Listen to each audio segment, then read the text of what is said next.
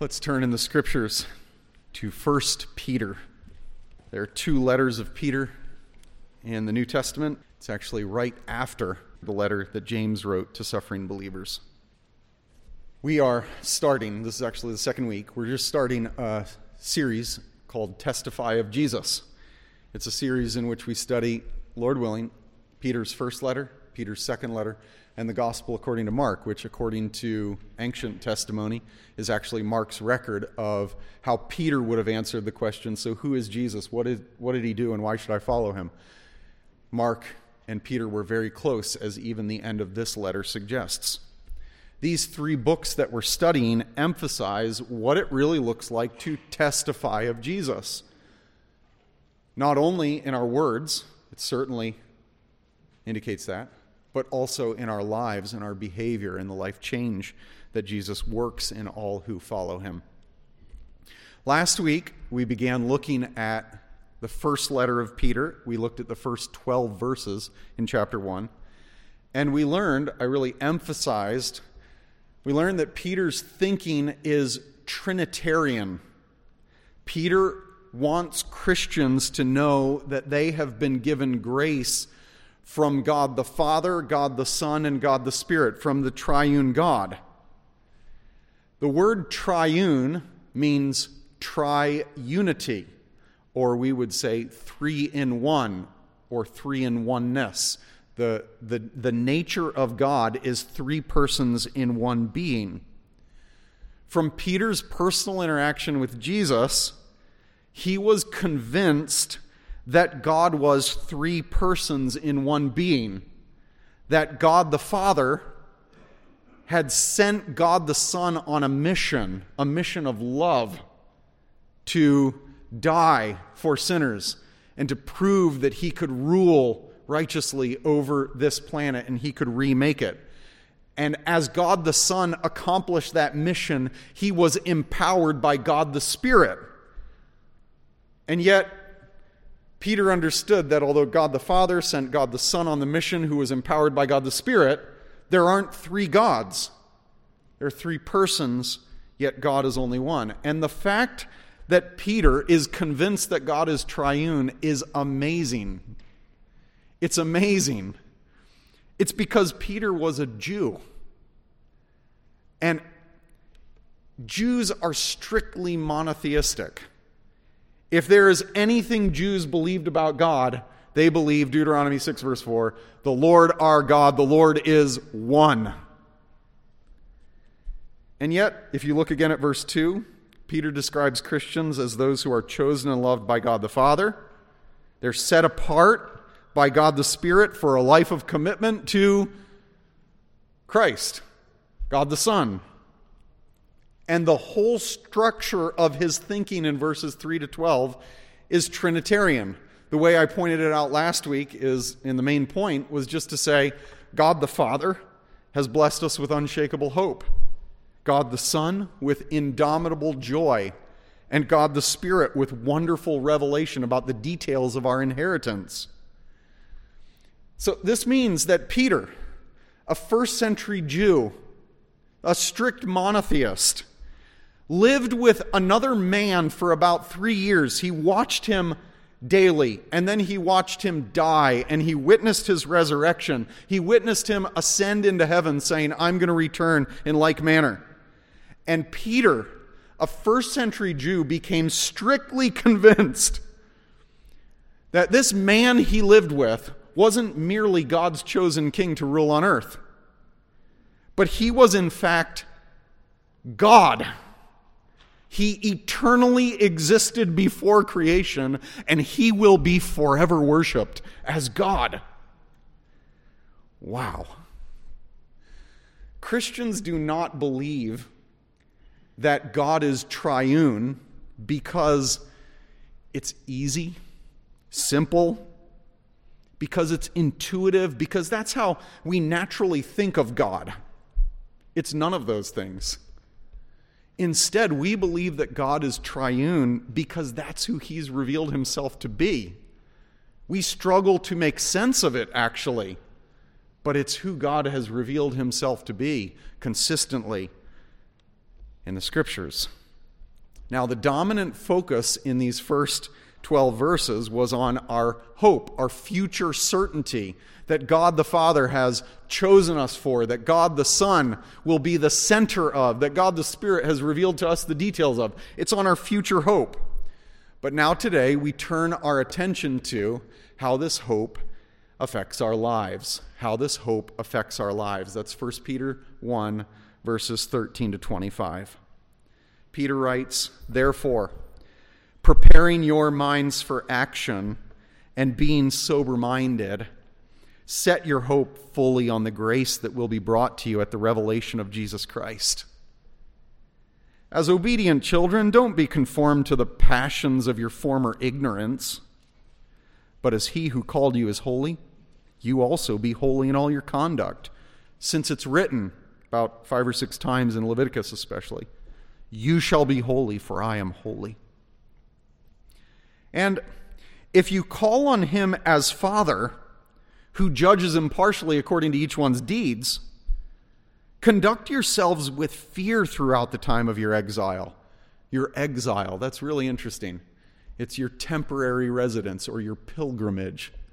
These few years, conduct yourselves with fear, knowing that you were ransomed from the futile ways inherited from your forefathers, not with perishable things like silver or gold, but with the precious blood of the Messiah, God's chosen King, the Christ, like that of a lamb without blemish or spot.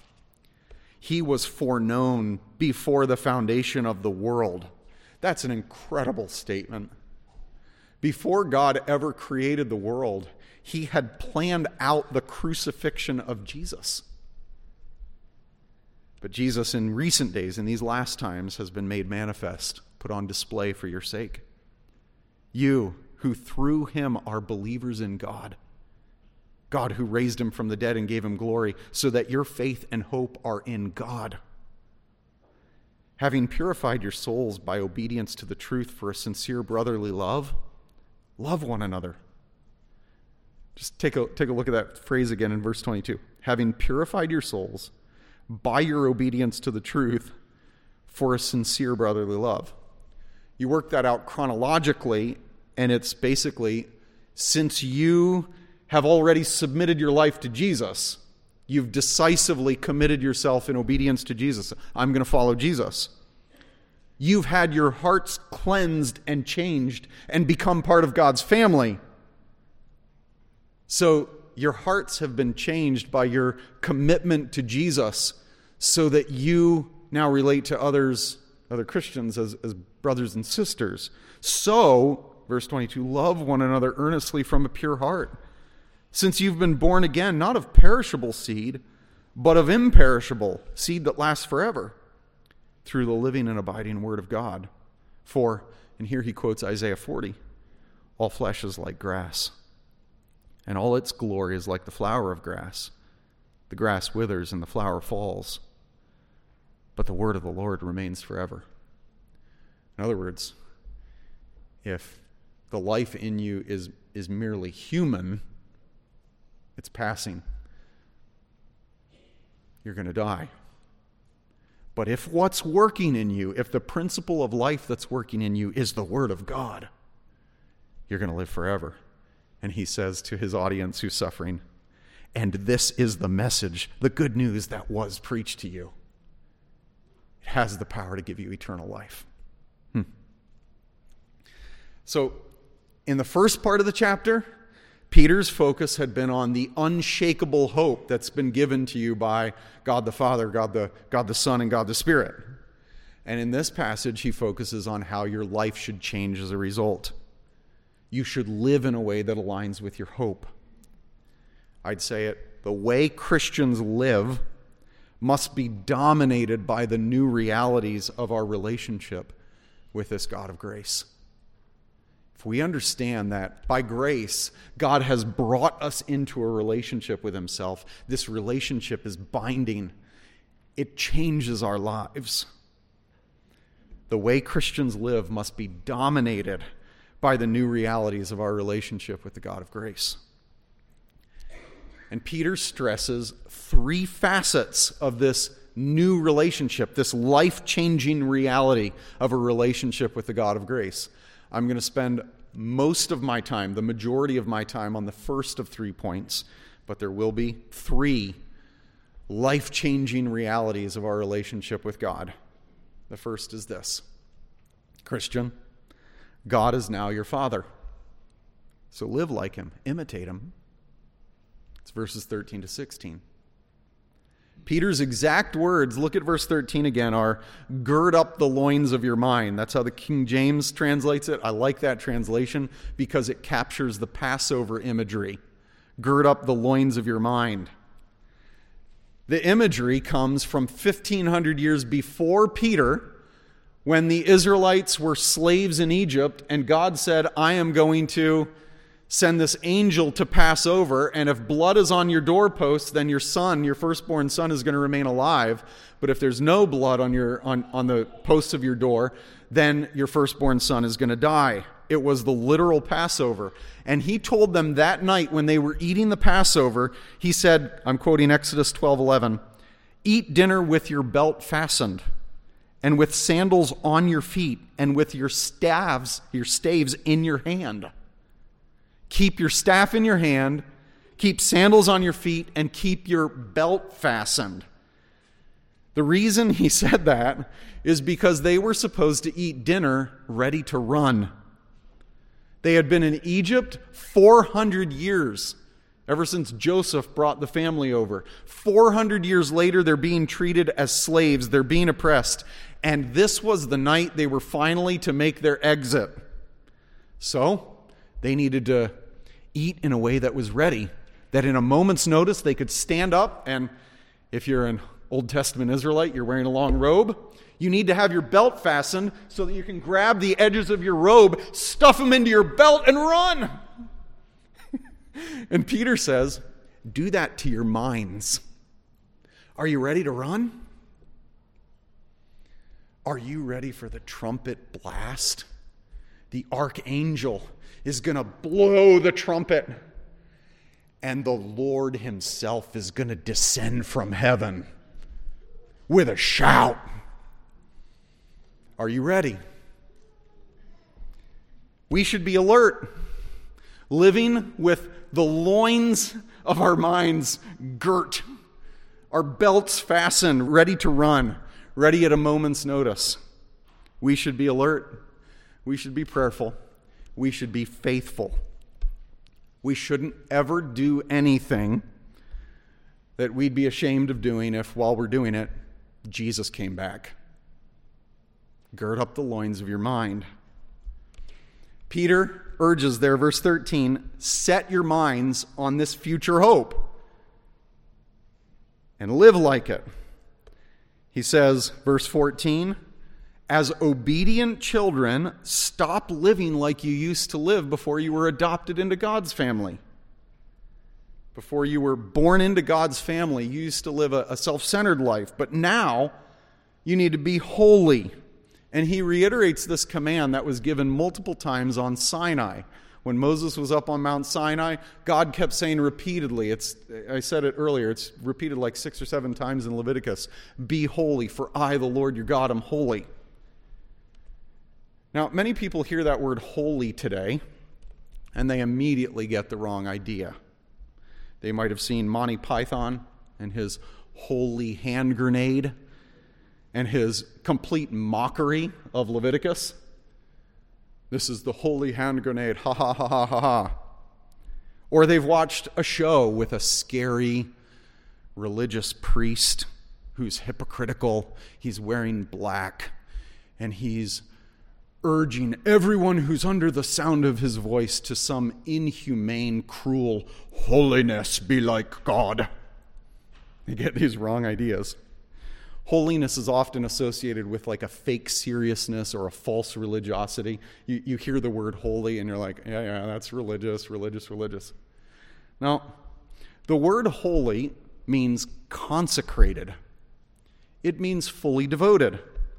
It means marked as belonging to someone. We might simply say, as long as we have the right idea of it, we might just say special. You're special to God. You belong to God. You're God's. That's what the word holy means. A better illustration of it, from a simple but quite profound example, is actually from the 25-year-old cartoon Toy Story. Woody is the little cowboy figurine, the action figure. And he's holy. You say, what? He's holy. A little boy named Andy has taken a black permanent marker and written on the bottom of his boot, Andy. That means that Woody is set apart to Andy. He belongs to Andy. He's consecrated to Andy. He's Andy's. If you were Hebrew, you would say, he's holy. He's set apart. That's the imagery. And you say, now, what does Peter have in mind when he says, be holy? Like, can you get more specific? Because holiness seems kind of general. When he says, put off those old things and now be holy like God is holy, what does he mean? So, I think there's a way to get more specific and fairly quickly. I think there are like 4 passages in which Peter outlines what holiness looks like. He gives us specific ideas of what this holiness of life looks like. And we can see it in 4 places because Peter constantly is talking about holiness. It's a recurring theme throughout this whole letter. So look down at chapter 2, verse 1. Peter says, so put away all malice, deceit, hypocrisy, envy, and slander. If you're set apart to God, God's not like any of those things. Don't let your life be marked by hatred, deception, hypocrisy, envy, and slander. Don't be like that. It's not what God is like. Don't be like that. You're his child. Look at chapter 2, verse 11. Second example. He says, abstain from the passions of the flesh. Very similar to what we just read in chapter 1. And then in the next verse, chapter 2, verse 12, he says, keep your conduct among unbelievers honorable. And he goes on to describe how we should respect government leaders and submit to them as much as we're able to do. We should be marked by an honorable demeanor and action when it comes to obeying our laws. If we're able to obey them, we should. And we should be respectful toward those in leadership. The third passage, look at chapter 3, verses 8 and 9. Peter's going to say, be unified, sympathize with each other, have brotherly love, have tender hearts, be humble. Don't repay evil for evil. No, when someone treats you wrongly, pray for God's blessing on them. Or the final passage I'll point us to, and there are others.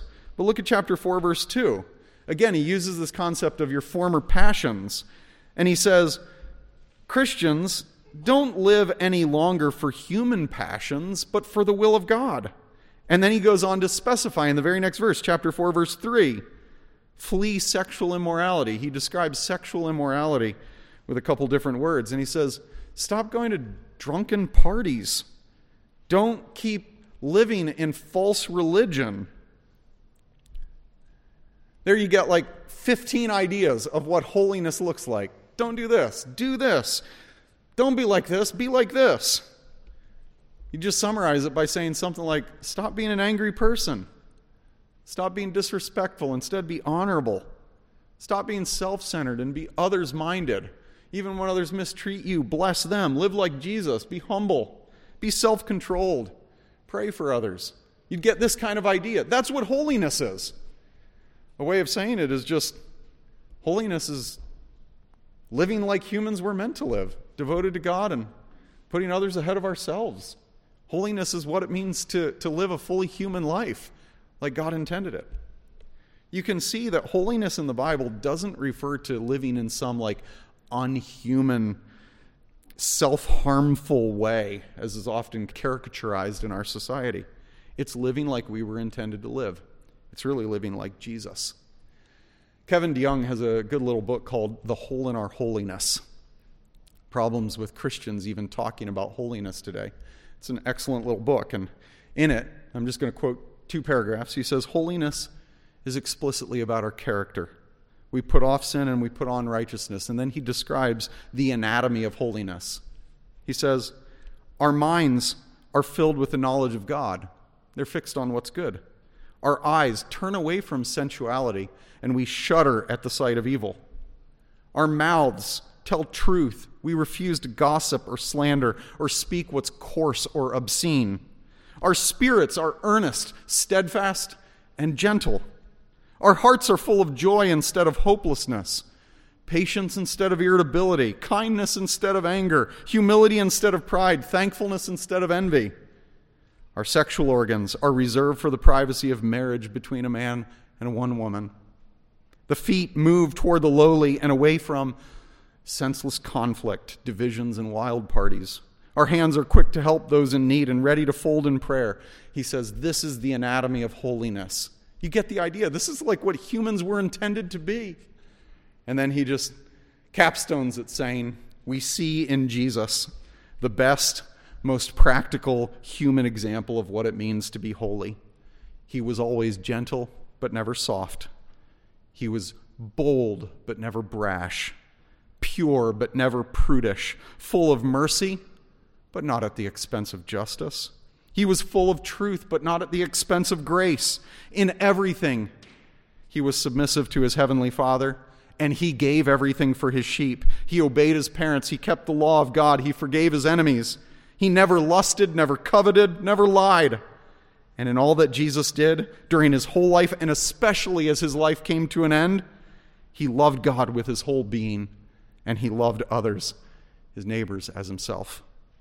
That's what holiness looks like. You can see it's not fake religiosity.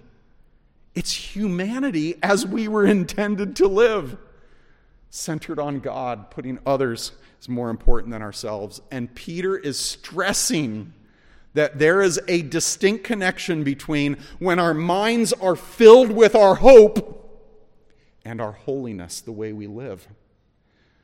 When your mind has, as it were, the belt tightened, ready to run, you live in a way that's distinct, that's set apart, belonging to God. It changes your life. The second point, Christian, your Father is the judge of every person. So live with a healthy fear of him. It's verses 17 to 20. Your Father is the judge of every person. So live with a healthy fear of him. Peter reasons in verse 17, if your Father's the one who's going to judge every person according to their works, then you should live the rest of your life with fear. It doesn't mean that you're scared of God or that you dread him.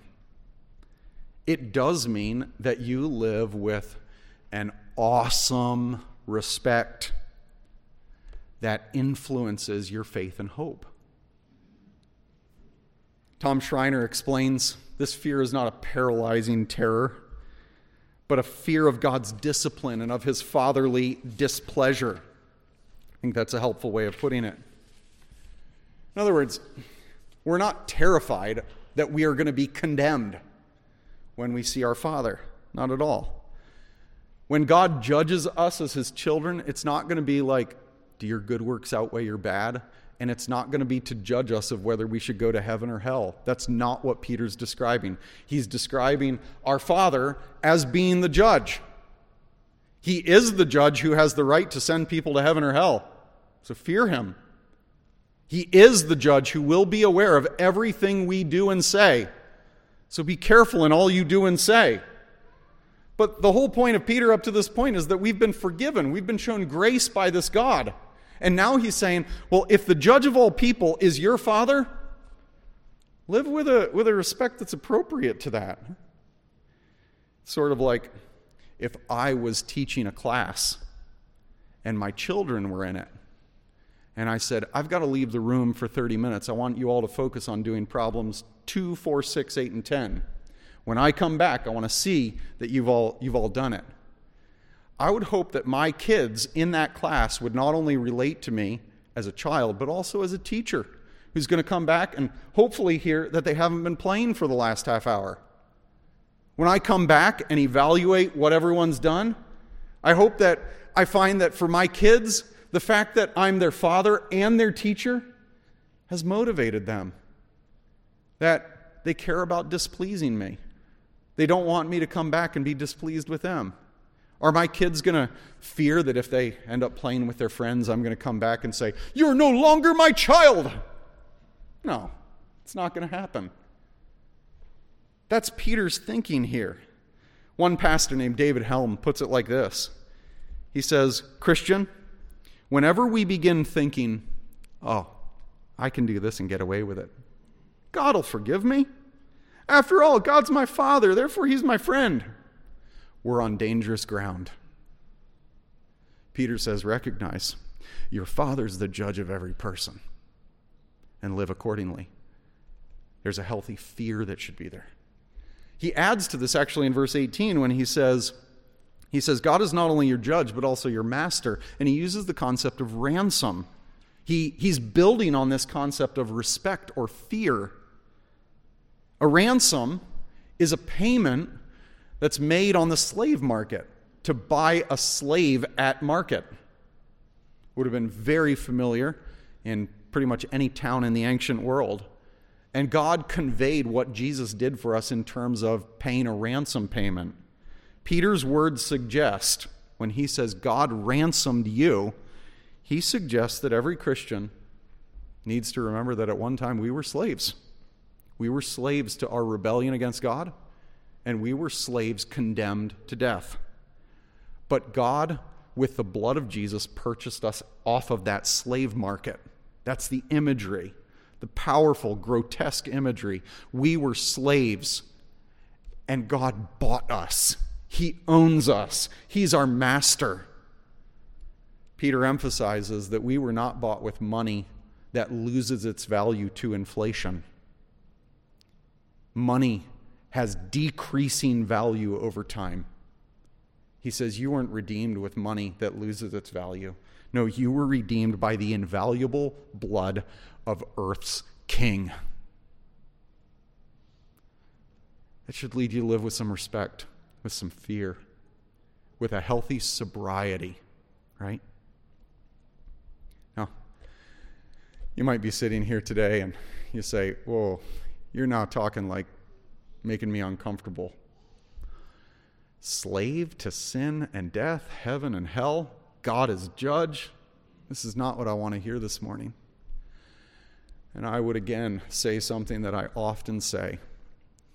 I would say, if you're reacting like that against this message, then you need to realize that what you want to be true may not be true. And your wanting something to be true doesn't make it true.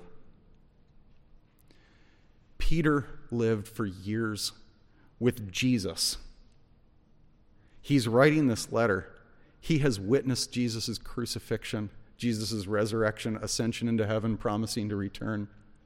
And he said, Jesus is the eternal God the Son. He's worthy of our worship. We were created for him. We were created to glorify him by the way we live. This is reality. Whether you're comfortable with that or not is really your issue.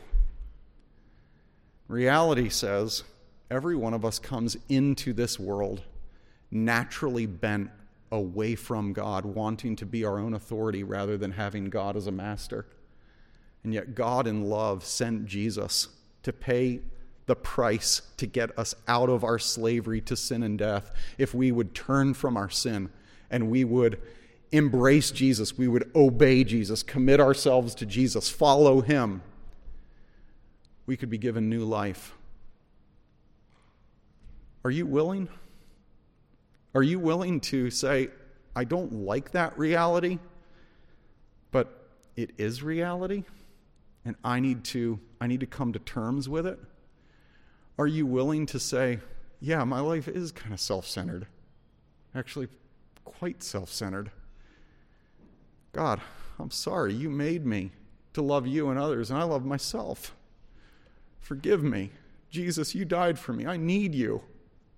Jesus, be mine. Are you willing? I pray that you experience the grace of Jesus today. working in your heart, making you open to that kind of personal reception of Jesus. One of the ways that God helps us maintain and to deepen our sobriety about him as our judge and master is actually at the Lord's Supper.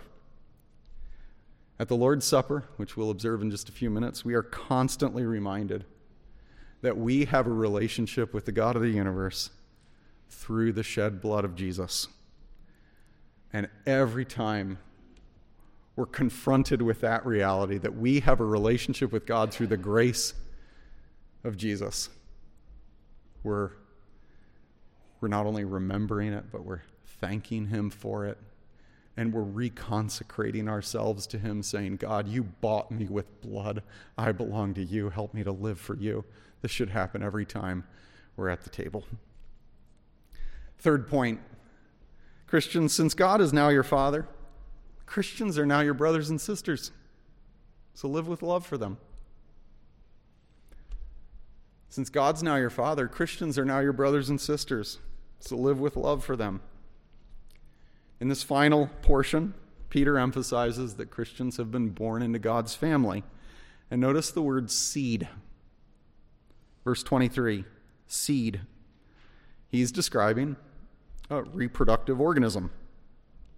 And his main point is that the seed that has given you life is the gospel, the central message of the Bible. So you can go out to a store and you can get seeds of different kinds. You can get like a tomato seed, and that should produce, if you plant it and water it and it gets sun, it should produce a tomato plant. And that tomato plant should produce tomatoes, because that's the kind of seed that's at work. Well, human reproduction basically begins with an organism that meets with another organism, and that can produce a human that can have reproductive capacity to actually give birth to more humans. But Peter is saying, with that kind of imagery of the seed, he's saying the seed of the gospel gives you life in God's family, and it produces in your life love for your brothers and sisters. The gospel doesn't leave you the way it found you. It transforms you from being a self-centered person to considering others more important than yourselves. That kind of life is eternally at work in you. Recognize it. That's what Peter's saying. Now, I need to stress again, I said it at the outset of our service today, but I need to stress it again. This does not mean that we are perfect. Tri-County, in many ways, I think that when we get to heaven and we have a more mature perspective on our efforts at love down here, we're going to say that, like, at best, we were 3 or 4-year-olds. I've raised a few 3 or 4-year-olds. And let me tell you, they try to love each other. They try. With a lot of instruction, commands, discipline. Please stop talking like that to your sister. Please stop talking like that to your brother. They struggle. But they're my children, and they do love each other. I know they do. And they sometimes prove it in ways that provoke tears. They do love each other. But they're still immature, and they struggle. I hope that you have that kind of mind when you are at Tri-County.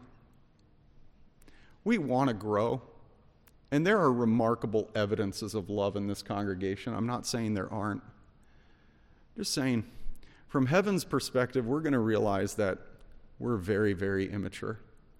But it's at work in us. It's working.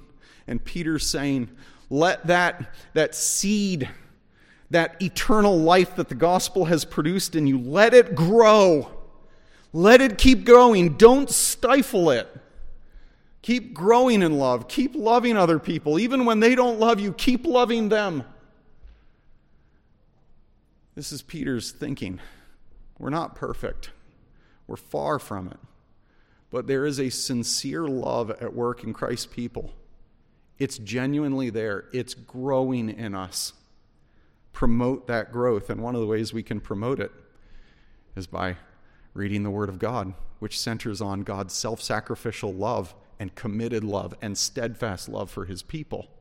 That's the principle of life that's at work in us. It's love. So keep going back to the source of love for strength to keep loving people, especially when they're hard to love. Now, I end this morning the same place I ended last week, and that is by pointing out that this letter is explaining, as Peter puts it in chapter 5, the true grace of God. Do you see again that grace is central in the Christian life? Understanding grace is critical for your life. Christians have been given grace from the triune God. Our experience of grace is past, present, and future.